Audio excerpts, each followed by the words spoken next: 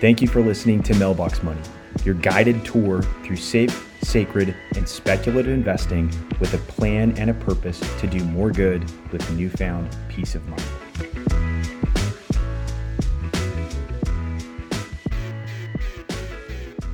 All right, everybody, welcome back to another episode of Mailbox Money. I'm Jackson Wood, joined by my partner and my friend, Ryan Kruger. In today's episode, we are going to do a deeper dive into investment strategy. And we're going to talk about what it is that we do at our firm and hopefully take this very broad, confusing concept of investment strategies and allocation and make this very simple and digestible, because that's how we do it at our firm. I remember back when I was just into the industry, there was always this debate, and it's still raging on today. Is it growth or is it value? And our simple approach is, well, what if there's something better that's more applicable and will help our clients achieve their goals even quicker? And so we're going to talk about our strategy, but I just wanted to kind of open with this idea that this is the great debate in finance. There's growth or value. And it's so far, it's penetrated into the industry far enough where you have advisors at the same firm that are growth advisors and other advisors or portfolio managers are value. At this point, if I pull up my podcast app, I see the different investment shows that I subscribe to. In my mind, I know, oh, these are value guys. I know what the topic is going to be about in this show. And then these guys are growth guys. I know what this one will be. And this entire debate has made it confusing and difficult. The word allocate, so this from Ryan, comes from separate. And the idea and what's happened because of this is investors are so separated from their money. There are these gigantic, confusing 140-page financial plans. We use one-page financial plan in our firm, and we do that for a purpose and a reason. And it's to unite the investor and our clients with their money again. See, the purpose of us saving money and doing this and being disciplined is so that one day we have financial freedom. We have our freedom day and we can spend the money and live on the money that we've saved today. So today's episode, you're going to see a little bit of the black belt arithmetic and some of the things that we think about, but hopefully you come away from this relieved, excited, and just ready to build your portfolio and make your life even better. So without further ado, I think that's a beefy of an intro as I can give. Hopefully people haven't turned it off already. the growth or value debate, and then even more confusing, Jackson, depending on who you listen to and read. Some people say throw both those fundamentals out the window and focus on the technicals. And we'll talk about that also. Which is it? Growth, value, momentum, and you have really, really smart people with heels dug in on each side of this debate. We've built this firm around a couple of simple, repeatable processes. One of them is that curiosity beats conviction. So nothing that we're sharing has anything to do with what we believe is right. And I think not only as a portfolio manager, but as a husband and a dad, the best trade I ever made was one day realizing that it's much more important just to get it right than want to be right. And oh my gosh, what a life-altering improvement that is. And I would never want to stop improving. So if you're listening to this, if you happen to be in one camp or the other, or you have no idea what camp you're supposed to be into, you just want to learn, then I'm hoping that the biggest takeaway would be to never assume anything and to at any time look for improvement. That's what we do with companies. We're going to break down the stock market right here, but I would think about that as a process too. And to make this silly, simple analogy to start with, because when people talk about growth or value stocks, it's not that different than being asked the question, would you rather have a fast new car or an old coffee table? As silly as that might sound to someone listening to this, that's how silly the growth or value debate sounds to me. I don't even think it's the right question. And by the way, as a good hint, I own neither. I don't own a fast car or an old coffee table. So let's talk about growth and value stocks. And as a quick hint, I own an old car and a new coffee table, if that gives you a glimpse and a peek around the corner at how different we look at this. I don't think it should be one or the other. I think it should be a balanced solution that is capable of improving your life as an investor with evidence, not predictions, not throwing darts, which is what Wall Street, the fancy term is allocation, that ends up with those pie charts or those 401k menu of mutual fund choices that's just dizzying and confusing. So when I say willing to throw everything out the window and start from scratch, maybe more than a better car or more coffee to begin with, what if it's a bike and a water that we really need? And what in the world do I mean with that, with these stretched analogies here? But I would be willing to consider a better solution at any part of my portfolio or life if it was a healthier solution that could last longer. And so let's start with assuming nothing and being willing to start all over again. Throw all these debates out the window if there is a chance to improve. And that is the key word that, to me, transcends growth or value when I'm looking at businesses. And we should always think about this as looking at a business. Of the stock market and these tickers and changes every day and the crowds, if the market closed and didn't reopen again for 10 years, which businesses would you want to own? And starting to think of it that way may just help. And by the way, good news here.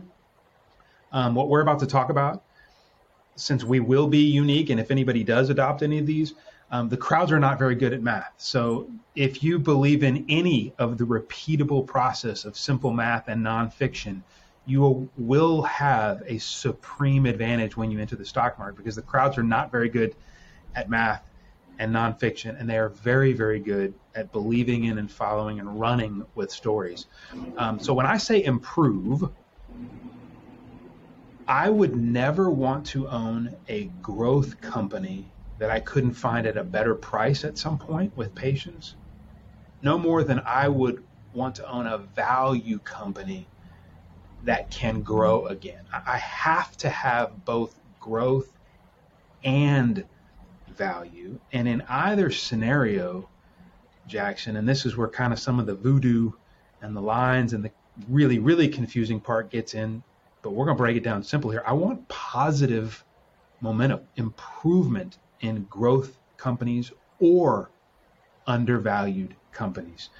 And so we're going to talk about growth, value, owning both at the same time, and positive momentum. And I just avoid all the rest. And that does end up with a very concentrated list. And you have to believe in selection. You have to believe homework matters. And math backs me up on that. I really like what you said about, imagine you take the tickers and the fund name and the platform, the custodian, you log in, and you thought about this process of investing as simply taking money from your paycheck. And now you have to go out and you have to decide what company to invest in. And I always like the exercise of, if I had money in my bank account, I had my checkbook, I knocked on the business door, what would I want to see happening at that company as I talked to the CEO and looked at the financials in order for me to feel comfortable writing a check? I think this entire Wall Street approach of putting tickers on it and showing you the charts distracts us from what it is we're actually doing. And I really like what you said about, we want companies that can grow. We don't want to pay too much for those companies that we believe will grow in the future. And then if we find a company that has good value, we want to make sure that the future looks bright as well. And so I love this combination of, we're getting growth in the future, we're getting a good price, and that there's this momentum behind the business. And if you think of momentum in a technical term, you might be thinking of charts and all these lines and RSIs popping up in your head. But what we really mean by momentum is more tangible than that, that the direction the business is heading is something that we're excited as stakeholders about. So kind of removing this Wall Street filter and cloud of confusion from this, I think most investors would have that sort of requirement before they wrote a check from their checkbook and gave it to a business physically. And that to me is an important distinction, because it's a lot easier when your bank account is linked to your investment account to just pull the money out, you don't see it, and it goes into this fund that you don't know what you own. And I think that's a really powerful exercise and visualization for investors to go through. So let's talk about specifically what kind of growth and what kind of value we have found over time with repeatable success works, and what we're willing to wait for. And anybody there's no black boxes here. We like sharing an open playbook as we go. We learn from others. We get smarter living in a world of abundance. There is an ability for anybody listening to do this and just think about it in the simplest terms, like you just echoed again. And I'll take it a step further. Instead of investing in a business, what if you were stuck owning the entire business? That's how this started out and how an investor mindset should be to begin with. So if you were going to buy and own the entire business and you couldn't sell it and the stock market closed for 10 years, what not only would you be willing to be stuck with, so you better have paid a fair price, but what would you be over the moon excited about its growth prospects as an ability to kick off cash flow and earnings to you as an owner, a stakeholder, not somebody speculating that you could sell that stock or a share of that stock at a higher price. If you own the whole business, what I would want to look for is there's different kinds of growth. Let's talk about the best repeatable growth. That's operating growth. So operating earnings as opposed to manufactured or accounting tricks or subsidized or non-recurring profits. They can all be reported as the same dollar of earnings to Wall Street. But if you really get deep into the numbers, you can separate recurring operating earnings versus all in together earnings. And Wall Street rewards companies that beat their earnings estimates. So there's every incentive in the world to shove as much good stuff in that sausage factory accounting department, whoops, did I just say that? As possible versus the repeatable new unit organic growth. And there's a lot of examples of that today. And sometimes I think we get lulled into that was everybody, that'll never happen again. That was crazy. Well, crazy keeps happening. And incentives are lined up for it too. And I'll use the example of the bluest of the blue chip. This is not about risky stuff and can be the most dangerous is what we think we know that just ain't so. So when I started in the business, the bluest of the blue chip was a manufacturer of light bulbs and appliances. I'm not going to name names, but most people know it was back 100 plus years. And it was a wonderful company that relied on electricity. That turned into a financially engineered hedge fund in drag financial services company by the end of it. I mean, books were written about how great this company was, but things change and you got to pop the hood and you got to look at what is repeatable earnings and sticking to its knitting and its real playbook versus stuff that they're kind of sort of trying and doing. And then maybe that becomes a bigger and bigger piece of the puzzle. And I want methodical, repeatable growth, and I want to measure, Jackson, the direction of that growth. It's easy to say great earnings growth, sales growth, cash flow growth, whatever it is, any metric that you use, we use all. But what's more indicative of future success and the ideal setup and turning points we've found, and where we really roll up our math sleeves, is the change in direction. Is that growth accelerating, or is it perhaps flatlining? And yes, it's a big, great growth company, but it's all of a sudden slowly decelerating. And the biggest moats in the world can spring a leak. And an example recently of maybe the next bluest of blue chip, most popular company that nobody questions, and then all of a sudden people are scratching their head, to now flip that coin of growth on the other side and ask at what price. Is one of those fast, cool car companies. And one of the many reasons I don't own those or these stocks, I guess, and I'm beautifully boring, that is a great growth story. They absolutely do have cool, great technology. And this is not about one company. This could be about a lot of different ideas, because you're going to hear other ones down the road. And it could change the world. And all of those most optimistic, bullish growth stories might actually even play out with these fast car type companies, the shiny objects. And except for the fact that if you wanted to own the whole business, and I'll just use this car company as an example, the average price to earnings ratio, which is one way to measure the valuation, the average has been 500 times earnings. So if you were going to buy a little old paint shop down Main Street in small town Idaho or Texas, and think about this as a business, not a flashy, cool car company stock that you hope you could sell to somebody else. That's called the greater fool theory. If you're thinking about this as a business owner, if you were going to go buy a paint company at 500 times earnings, so the earnings you receive as the owner, you would break even based on the price you paid for the entire business 500 years later. And so that was overvalued. And now, by the way, that fast car company is trading at 50 times earnings. I don't own it now. We didn't own it then. There's plenty of other choices. We don't need to get into debate. And that, by the way, that brings out the sharp knives on Wall Street. It's either for or against. And the most popular, biggest companies in the world. But we have choices as portfolio managers and individual investor listening to this. If it's at all slightly confusing, if you're not sure about the growth or the valuation, you have the ability to walk away and not own it. Now, if you own the entire market or an index, you've made another choice altogether. You don't believe in homework or active management, or that there are differences in companies. You just want to own it all. And that's a choice. And for some folks that have no desire, ability, or time, that's a choice too. But then you do own even more of those overvalued companies because that index is based on market capitalization, not earnings or fundamentals.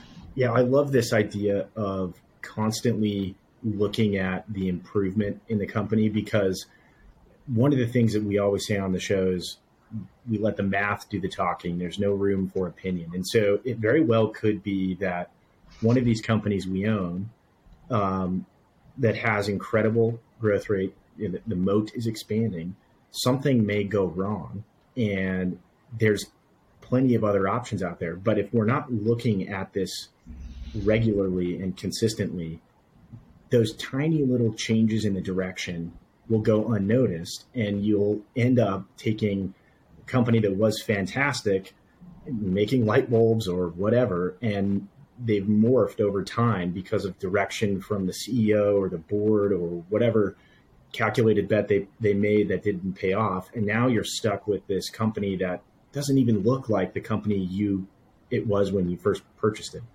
And so I love the idea of the math does the talking, and it will tell you the truth about the companies. And you don't have to look at reports or opinions or shouldn't pick on CNBC, but you don't have to listen to their opinions and what they think may happen, because the math will tell you exactly what's going on. And that to me is important. It makes me feel comfortable allocating my money that I work so hard for.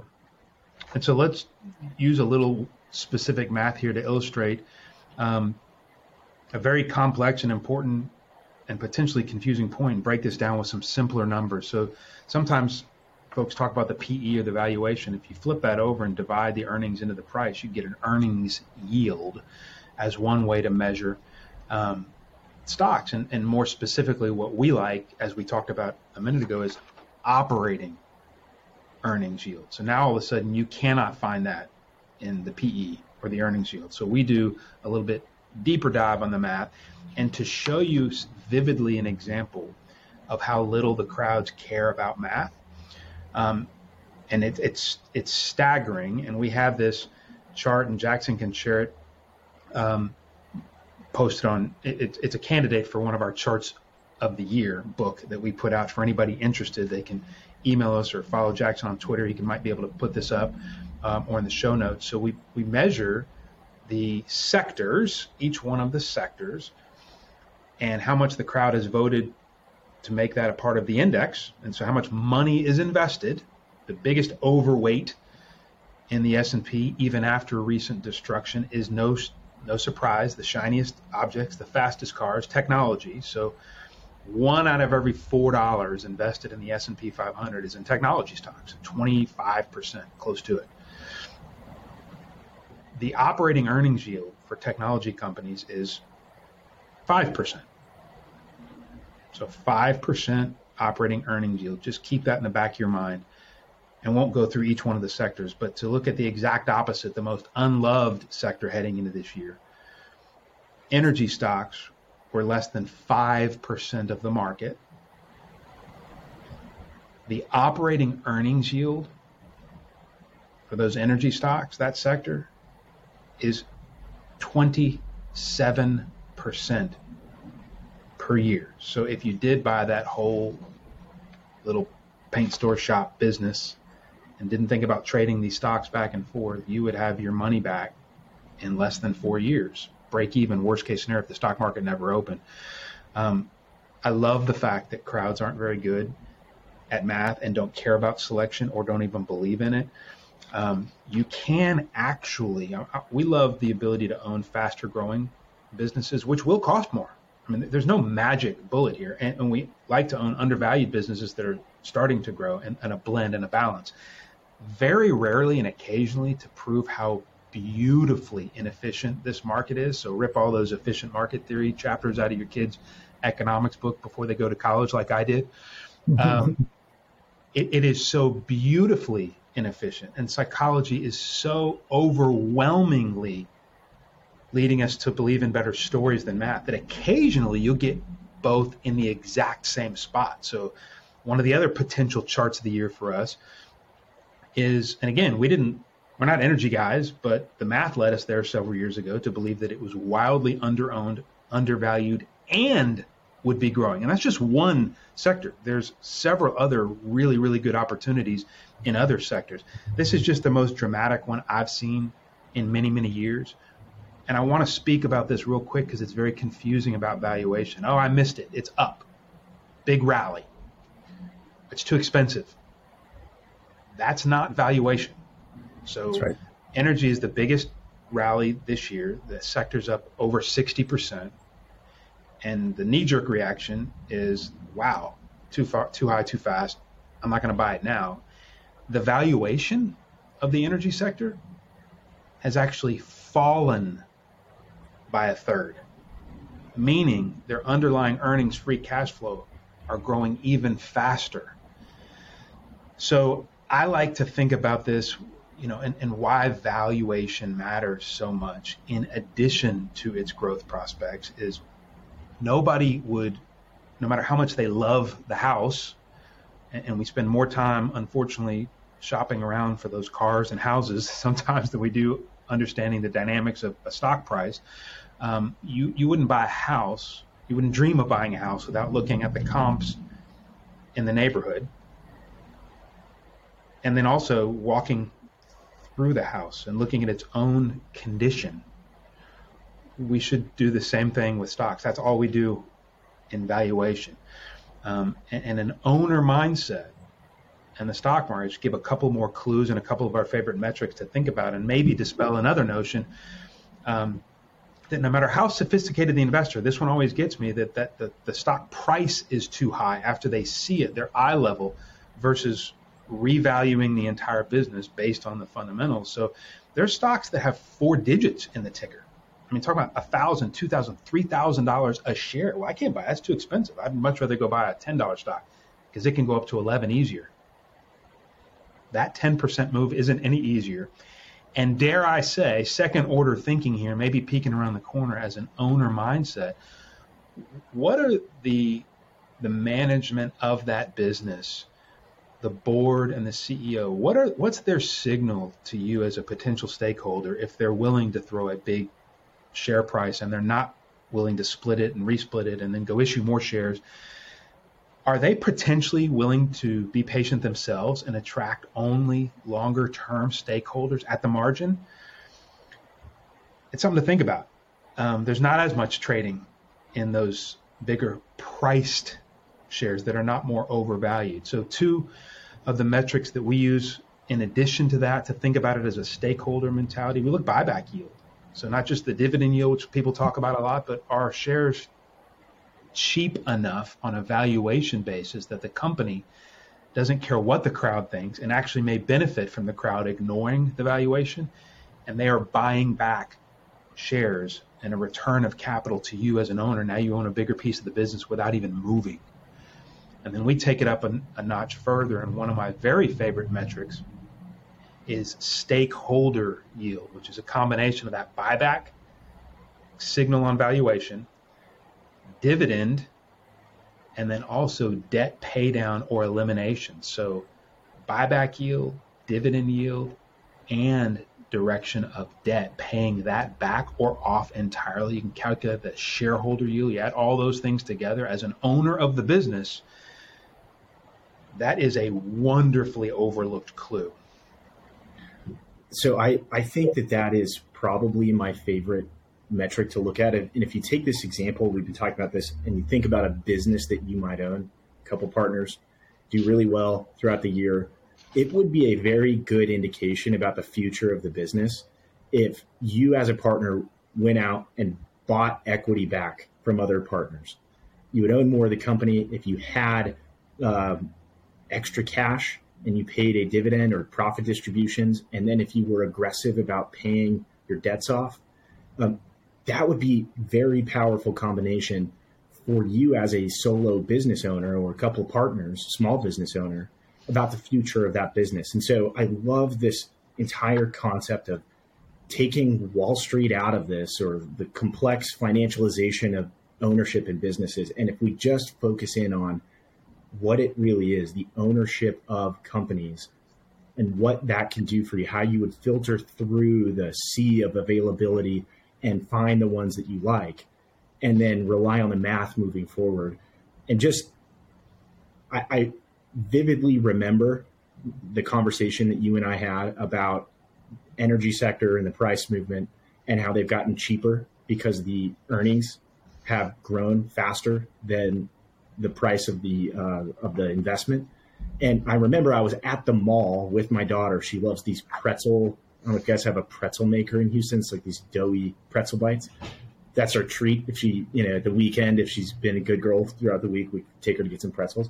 And I remember sitting there in the line trying to buy these pretzels for her, just realizing how powerful, because when the price moves, you're going to get a lot of investors that say, I've made my money, I'm out, and they're gone. Or if you think about it from an allocator's perspective, if a 5% weighting in your portfolio at the beginning of the year went to 10% because the sector shot the lights out, regardless of what the earnings are doing or the cash flow or any of that, you may have to just trim it back from a risk management perspective, not realizing that you're kind of shooting yourself in the foot moving forward. And so as there's all these complex reallocations and rebalances and diversification rules, what's better for the stakeholder is to look at the internals, pop the hood of the car you're buying, make sure the engine works. I couldn't tell you anything about engines, but make sure that it, checks out. And then you're going to be excited about that same vehicle moving forward. And so the overwhelming, powerful thing is think of this as a stakeholder instead of a trader or just arbitrary ticker symbols, because these all represent underlying real businesses. And what we want to own are the best ones. And then on top of those fundamentals, confession time here, brother. I got a couple of them. Technicals, or as I like to say, positive momentum, does matter. Not to be swayed by it, but to break ties amongst businesses that may be equally attractive from growth and valuation. And I think this gets so confusing that most folks either write it off. And by the way, I know just as many successful technical traders as I do fundamental analysts. There's good about each. I'm greedy. I've learned from both. And I know the math works in both. And real life is another simple example. So, confession, I absolutely believe that momentum is a huge factor in both directions, positive and negative. Second confession, I think I mentioned this to you recently, but it's a perfect way to illustrate that buying and selling pressure is real underneath and around these stocks. So confession, I went to a Harry Styles concert with my daughter. Speaking of daughter time, think of all you've heard about technical analysis and momentum in this way, and maybe it'll help. If you see a line forming around the Moody Center the day before, tickets are going to be sold the next afternoon. What do you think is likely happen to those tickets? And do you think there's buying pressure at that concentrated, limited supply of tickets? I think of that when I look at lines in the stock market, and it's a simple way of looking. And then I contrast that. I also went, and I'm proud, and you would have dug this a lot more. I went to an Aaron Watson concert recently at a little honky tonk, and outside of town, nobody's ever heard of or ever wanted to go. There was less buying pressure. That's right. On those tickets. I happen to want to own each. It improved my life immeasurably. It's what I wanted. Fundamentally, I enjoyed both of those.